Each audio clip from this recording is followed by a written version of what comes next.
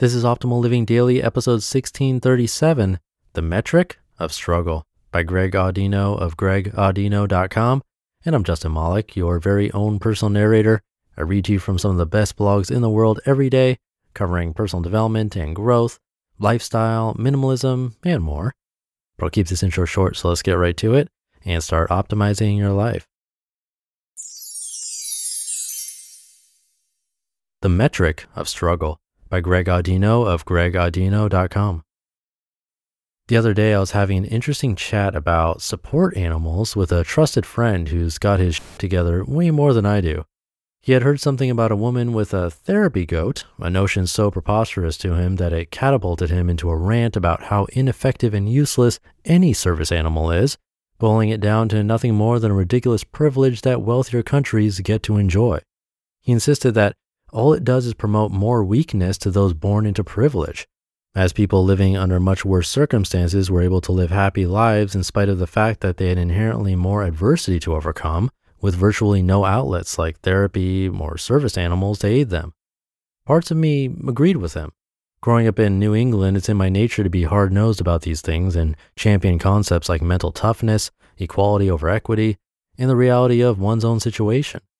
In this scenario, it's probably fair to say that the reality of someone who does have a support animal is that they have an infinitely more comfortable living and financial environment than the person living in a developing country who's able to live happily in spite of the fact that they have no money and live in life-threatening circumstances on a daily basis. While this is indisputable fact, it's also not the full picture. Nearly all judgment and assessment towards others is derived from how we perceive their outer circumstances. As we all know, however, there's much more to us than meets the eye. So why is it that we have such a difficult time implementing the same patience onto others? All of the experience that we've had has led us to where we are right now. It is impossible to grasp the weight of this, even within ourselves and our own lives. So how can we be expected to grasp it when considering the lives of others? We can't, which is precisely why this kind of judgment is invalid. Let's look at an example. If I said that person A is crying over losing $5,000 and person B is crying over losing $5, most listeners would be quick to say that person B is overreacting and doesn't have as much to cry about as person A. Pretty simple. A seemingly reasonable assessment has been made based on next to no information. But what if person A is a billionaire and person B is a homeless veteran who only had $5 and now has nothing? What if person B is a child who made the first and only $5 of their life at their lemonade stand? What if person B acquired that $5 bill from a deceased loved one and it had great sentimental value to them? The list goes on, and all of a sudden people start to change their opinions as more information comes in.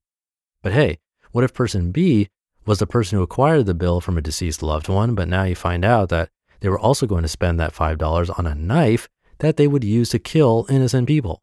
Popular opinion then switches back. Around and around we go.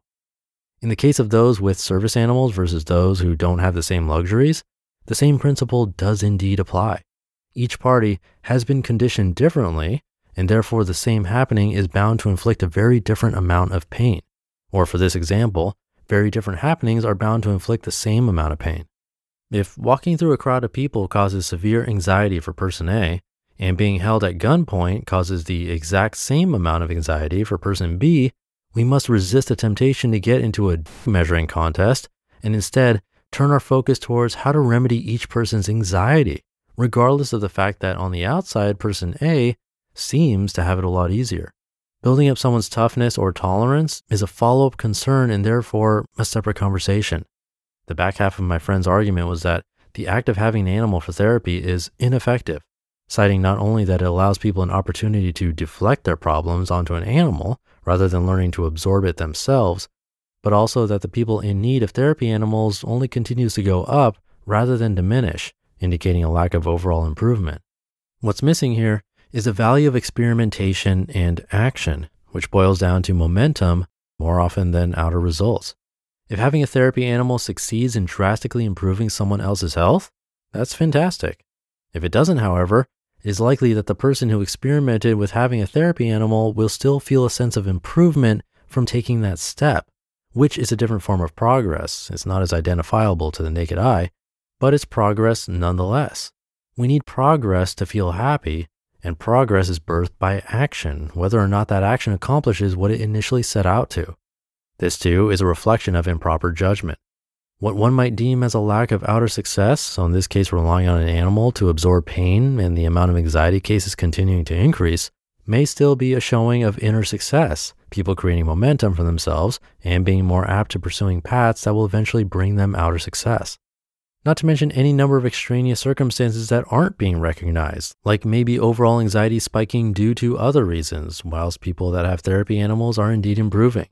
Depending on where you get your information from, you'll hear different sides of the story because, like you, your information sources are also incapable of fully grasping all the intricacies that make any situation what it is. So, in conclusion, try being as understanding of others as you are of yourself, and do not feel you need to bear the burden of knowing all there is to know, because you can't. And it is in this very surrender that you'll find a massive weight lifted from your shoulders. We each have different paths, and thus have different definitions of struggle, and it is more imperative that we take the proper measures to find joy than it is for us to be compared to others. You just listened to the post titled The Metric of Struggle by Greg Audino of gregaudino.com. One of the best things you can do for your kids is to teach them how to manage money, and this should be started when they're little. And that's why I'm so excited to tell you about the sponsor of today's episode, GoHenry by Acorns, the smart debit card and learning app for kids 6 to 18. GoHenry helps kids learn about all things money, earning, spending, saving, budgeting, and so much more. You can even track their chores and pay their allowance right in the GoHenry app.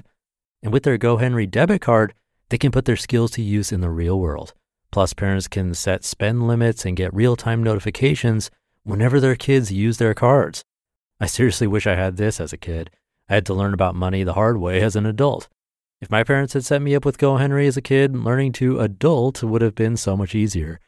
Set your kids up for success and get started today at gohenry.com/old. Terms and conditions apply. Renews from $4.99 per month unless canceled. And thank you to Greg Audino. It's all about perspective, right? We're often quick to judge, but we'll never know what it's like to be in someone else's shoes, at least until big life changes happen to us personally. And even then, you still don't know the whole picture. That's probably why parents often say things like, "You'll understand when you're older," or "You'll understand when you have kids yourself." Some things just can't be explained, or we don't understand them until we're in someone else's shoes, if that even happens at all. So it's helpful to simply give people some slack and understand that their lens, the way they see the world, has been and always will be different than your own. And that's okay. But I'll leave it there. Hope you're having a great Thursday, and I'll see you for the Friday show tomorrow, where your optimal life awaits.